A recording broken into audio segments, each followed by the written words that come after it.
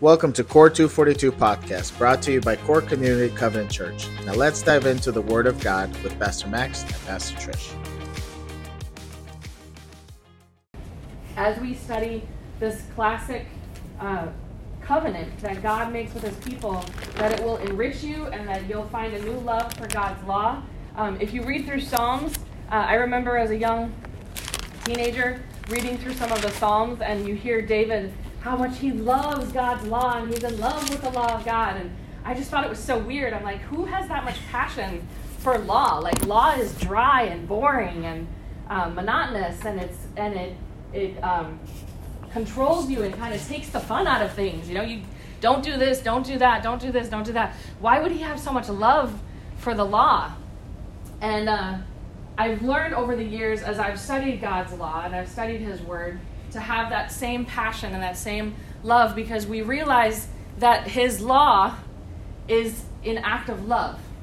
His law is not to control us, but to give us boundaries, to give us guardrails, so that we don't fall into harm, so that we are able to live a healthy and happy life, so that we have good relationship with God and good relationship with others. So as we get into the Ten Commandments, we want to start to change that framework of laws being something that is a list, you know, that for party poopers, that God takes all the fun out of our life, but instead that they are life-giving, that there's something that's meant to teach us how to love God better and how to love our brothers and sisters in Christ. Absolutely. And a lot of times people might wonder when sermon series like that comes up, why as Christians do we have to look at the old law? Why is that important to us? I thought we're free from the law and everything else. And we need to remember the teachings of Jesus Christ when He actually looks about these kind of laws. And if you have your Bible, want to open up your Bible app. So we're going to be in Matthew chapter 22, starting in verse 34 through 36. So Jesus being questioned. First He was questioned by the Sadducees, and now He's questioned by the Pharisees. In verse 34 it says, hearing that Jesus had silenced the Sadducees, the Pharisees got together. One of them, an expert in the law, tested Him with a question. Teacher, which is the greatest commandment in the law? Jesus replied, love the Lord your God with all your heart, with all your soul, and with all your mind. This is the first and greatest commandments. And the second is like it. Love your neighbor as yourself. All the law and the prophets hang on these two commands. So this is what we hold on to as Christians, right? Forget the 10 commandments, forget the 613 laws that are in the Old Testament and Leviticus, Deuteronomy, and all those other fun books. We're going to hold on to these two. What the good thing about this too is they are just out there, and we can now generalize it. We can just have this peaceful, graceful, merciful relationship with God as Christians. Say, I just love God and I love people. The problem is how do you do that? That's really complicated. And the good thing is about that is that now we can look back to the Old Testament, look at the old laws, and it will show you a little bit closer of what that looks like. So what we're going to share today is kind of the beginning of how the love God and love people is the 10 commandments only summarized. And we're going to expand those 2 commandments into the 10. Right. So what he's saying is that Jesus did not come to abolish. Sometimes we think the Old Testament is irrelevant because we have the New Covenant, we have the New Testament.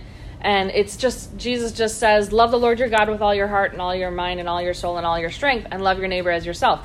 So the other commandments don't matter. But what Jesus says is that those 2 commandments summarize all the law and the prophets. So He doesn't say, forget the law and forget the prophets. What He's saying is, it doesn't matter if you follow all 613 Levitical laws if you have not love.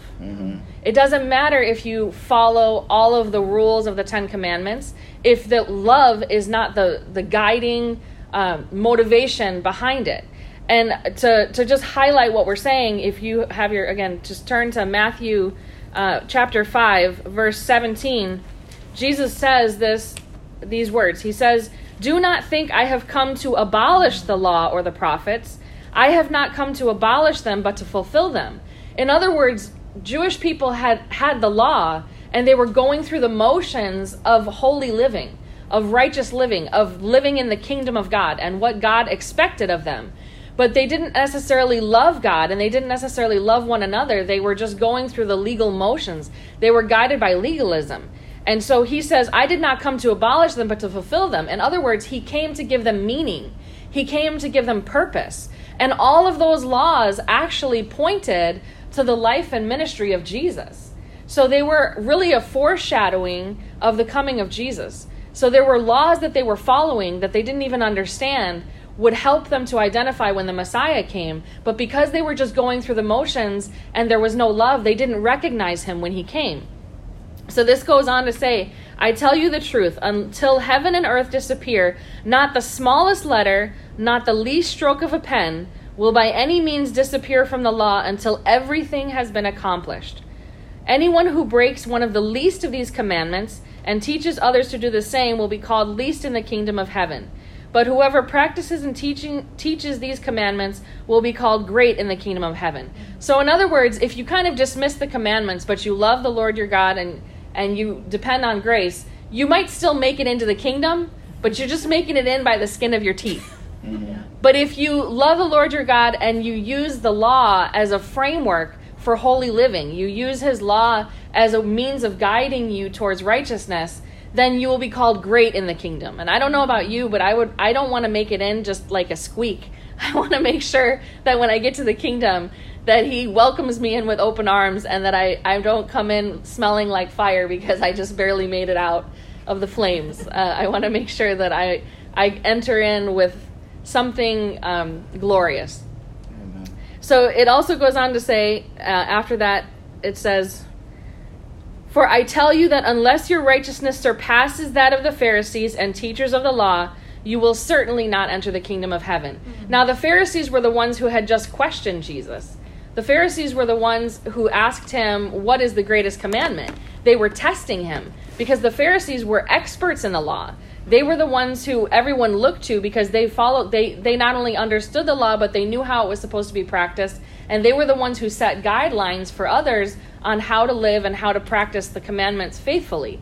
So they were the epitome, the example of what someone who followed the commandments was supposed to be. And yet Jesus says, unless your righteousness surpasses that of the Pharisees and the teachers of the law, you will not enter the kingdom of heaven. And so the question would have been, well, if they can't enter the kingdom of heaven, then who can? Who can enter the kingdom of heaven? Matthew chapter 19. You got that one? You got it. So Matthew chapter 19, we actually see this play out.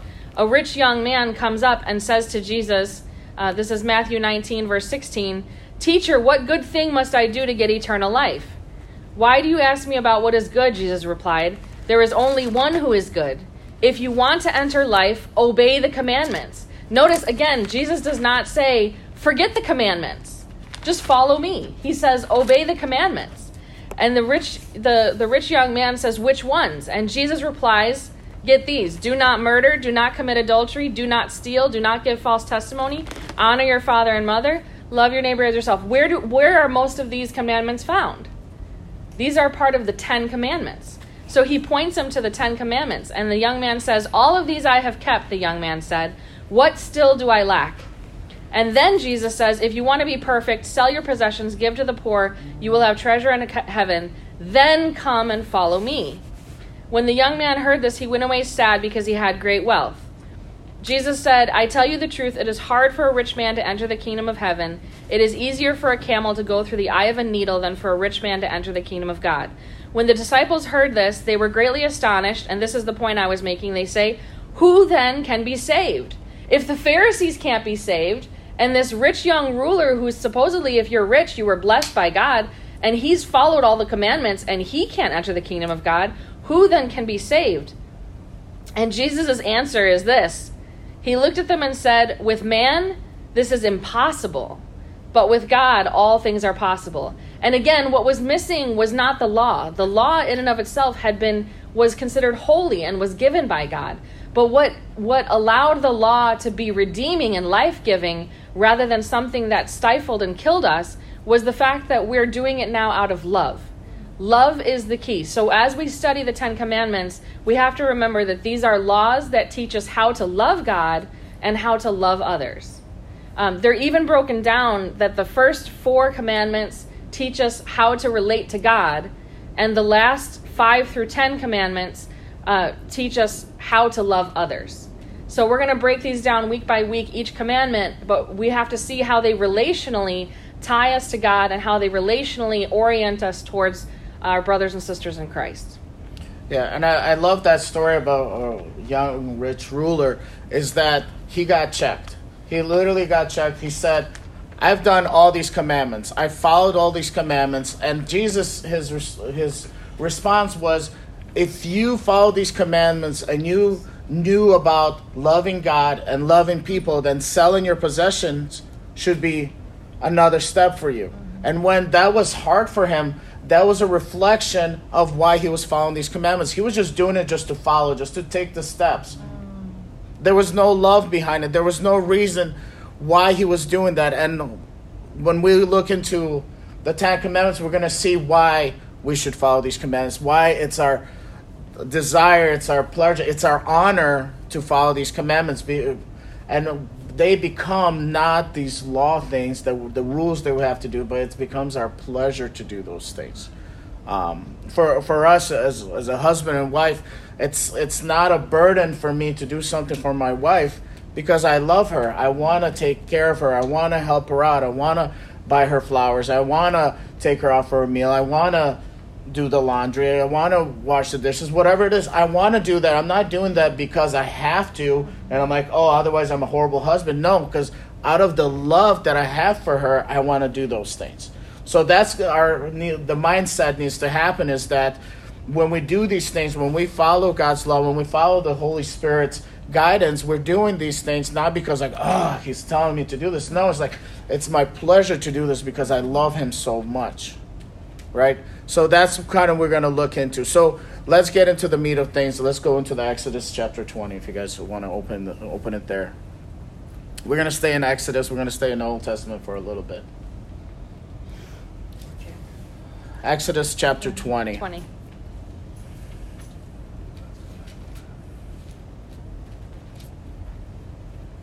So Exodus chapter 20 starts off with, and God spoke all these words. So this is God speaking. Verse 2, and this is an important verse. This verse kind of sets up all the other commandments.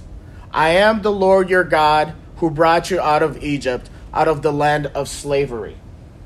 He reminded this people who he was.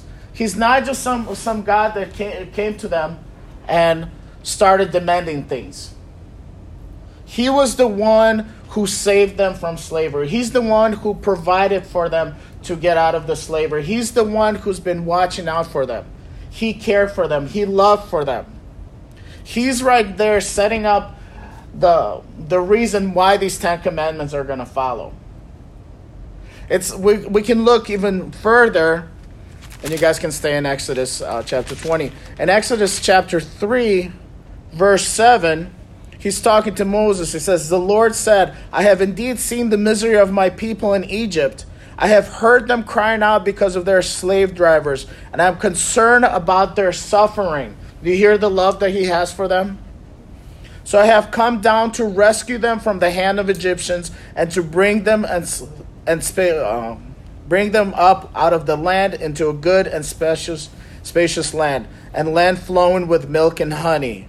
I don't know why would you want milk and honey flowing, but the home of the Canaanites, Hittites, Amorites, Perizzites, Hivitites, and Jebusites. And now the cry of the Israelites has reached me, and I have seen the way Egyptians are oppressing them. So now go, I'm sending you to Pharaoh to bring my people, the Israelites, out of Egypt.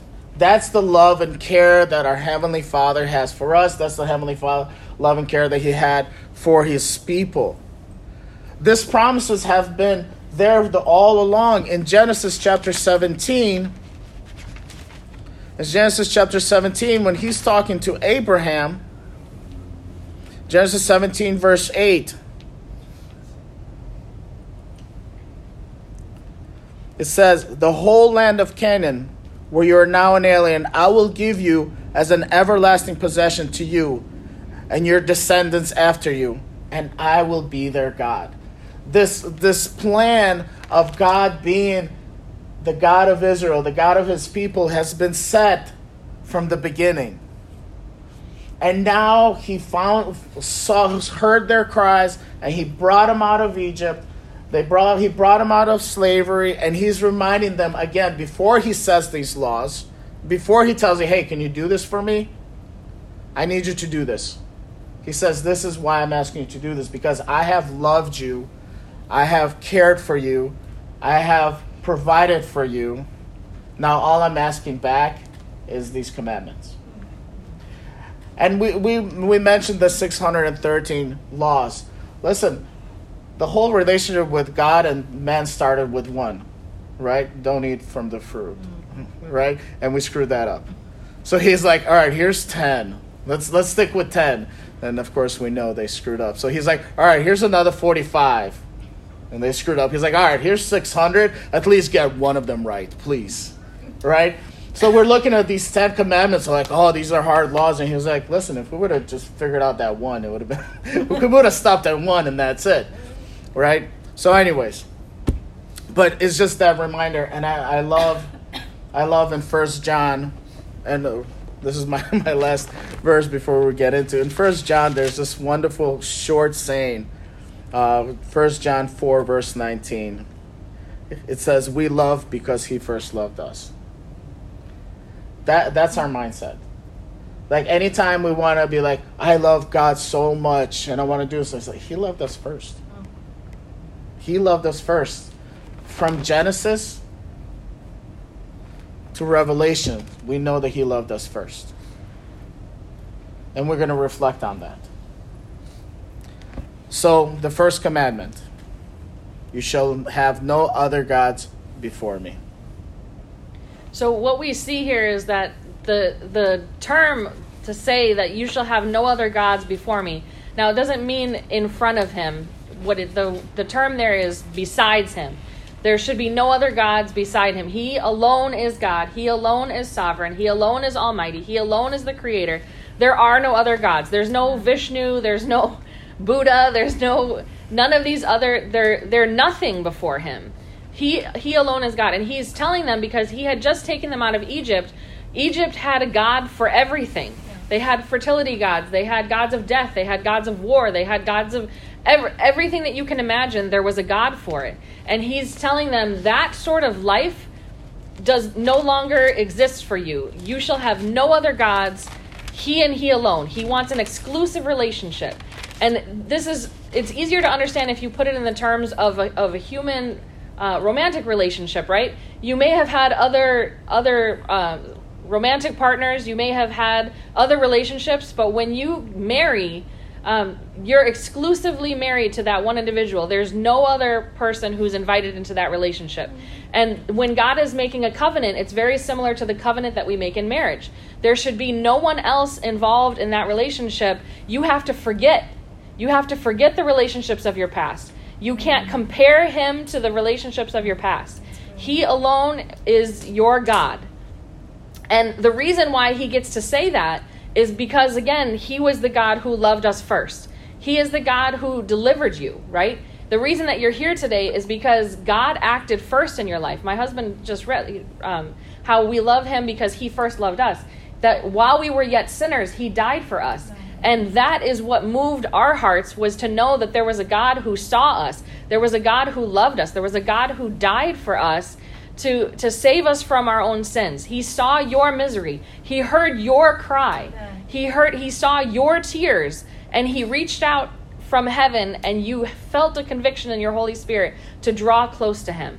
And so if you've heard that, then his commandment is the same. I am the Lord your God who brought you out of Egypt. Egypt being your sin. Egypt being your addiction. Egypt being your confusion, your depression, your mess. And he calls you out of it, out of your land of slavery. We were in bondage to sin and death. and he called us out of that same slavery. And because he's done that, he now has the exclusive right. No other God did that for you. Amen.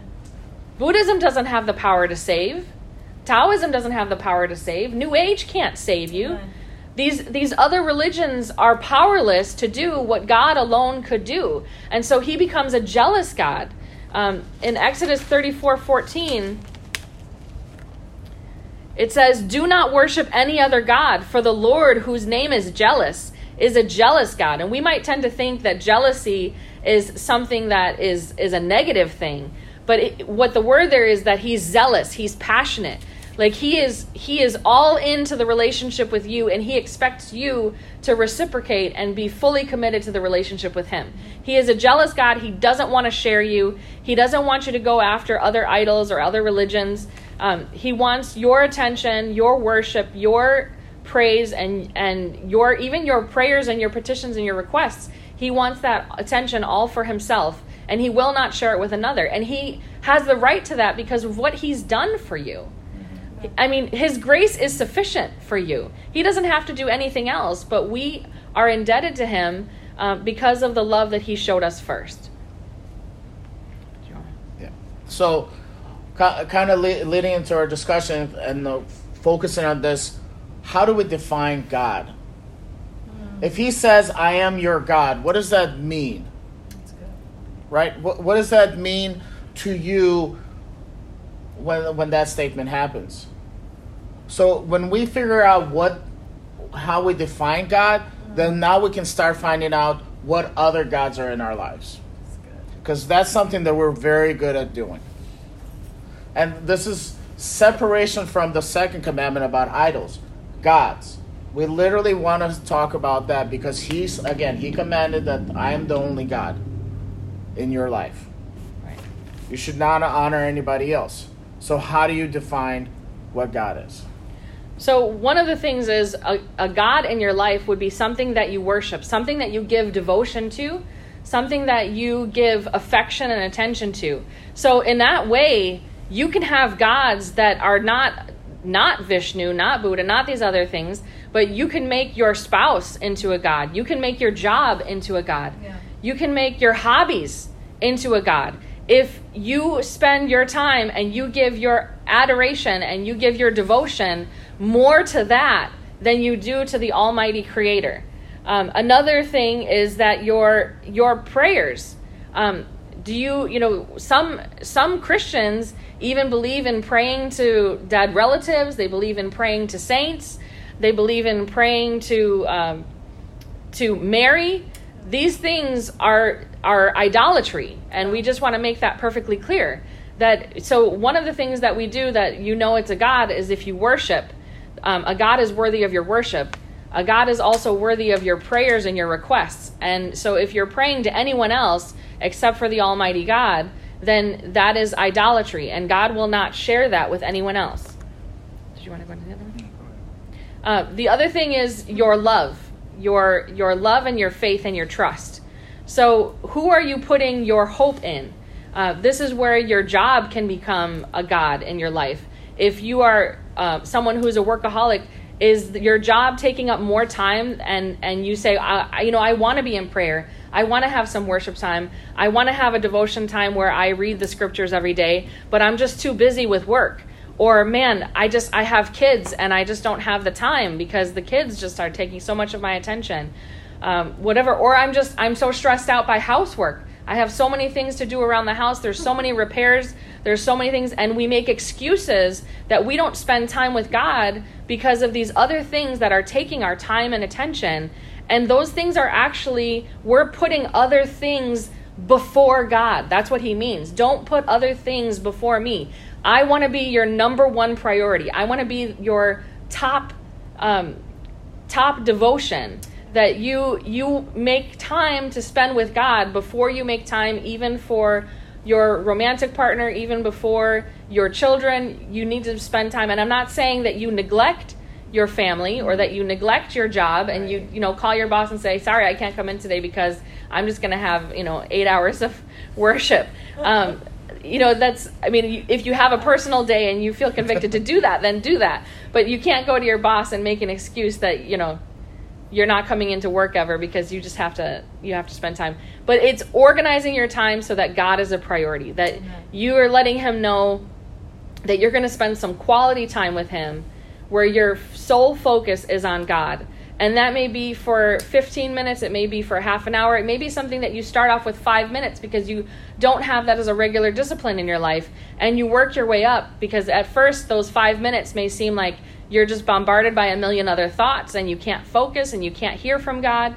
But as you develop the discipline, you'll start to hear God speaking to you. You'll start to read the scriptures. They'll start to make more sense to you. And God will begin to reveal himself to you. So that's why he's a jealous God. Not because he needs your worship. Not because he needs your prayers. Not because he even needs that time with you. We don't worship a needy God. But we need that time. Amen. So he says, make me a priority. Spend time with me, because in that prayer closet, in that quiet time, you will be transformed. You will find the peace that you're looking for. You will find the joy that you're looking for. You will find the hope that you so desperately seek in his presence. In his presence is where we're transformed. Yeah, and I just want to add one last thing, because Jesus kind of taught that to the rich young ruler. Money. Like, that, I think that's one of those things, like, yeah, our time and everything else, but also our money. For me as a biker, man, how much money that I've spent on my motorcycle. There's times where, well, I need to buy this kit and I need to buy that, and my money goes into it, and all of a sudden I don't have money to take another brother out for a time of fellowship, or purchase something to give to a shelter, or to a homeless person, or to tithe to my church, because I've spent it all on my motorcycle. So even looking at that, I was like, I know there was time back in the days, right? Back in my other motorcycles, where my motorcycle was more of a priority than me giving to the poor, or to the needy, or even to my church, just because that was something important to me. And we have other things that we do that, right? But even something like that, as you were talking about it, I kind of got convicted. No, and it says in Matthew chapter 6, it says, for where your treasure is, there your heart will be also. And again, if we hear this commandment, you shall have no other gods before me, this is a proclamation of love, saying that he wants you and you alone, and that you should reciprocate by desiring him and him alone. Where your treasure is, that's where your heart is. They always say, if you want to know what someone really values, look at their checkbook. See where their bank account, see where their money is going. Is all your money going towards worldly things? Is all of your money going towards selfish things? And see where your priorities really fall. Because where your treasure is, your heart, that's where your heart is. That's where your love is. And he says in verse 24 of the same chapter, no one can serve two masters. Either he will hate one and love the other, or be devoted to one and despise the other. You cannot serve both God and money, which just reiterates what my husband was saying. So if we have the way that we steward our money, as well as our time, as well as our attention, these are all things that kind of show us, are we putting God first? Are we making him the number one priority in our lives? Does he have your time? Does he have your attention? Are you financially investing, like he challenged the rich young man to go and give to the poor? Are we investing into, missions? Are we investing into there's people around the world who are starving, who are homeless, there's so much need in the world, and yet sometimes we just hoard our wealth, which is a blessing from God. He blesses us to be a blessing to others. And yet we hold on to that blessing and we hoard it for ourselves. And that's a sign that we have made money into an idol. Amen. Amen. Thank you for spending time with us during this episode. We pray that this teaching blessed you and brought you closer to understanding God. If you'd like to contact us, please email us at corechurch242@gmail.com. Until next time, know you are loved and covered in prayer.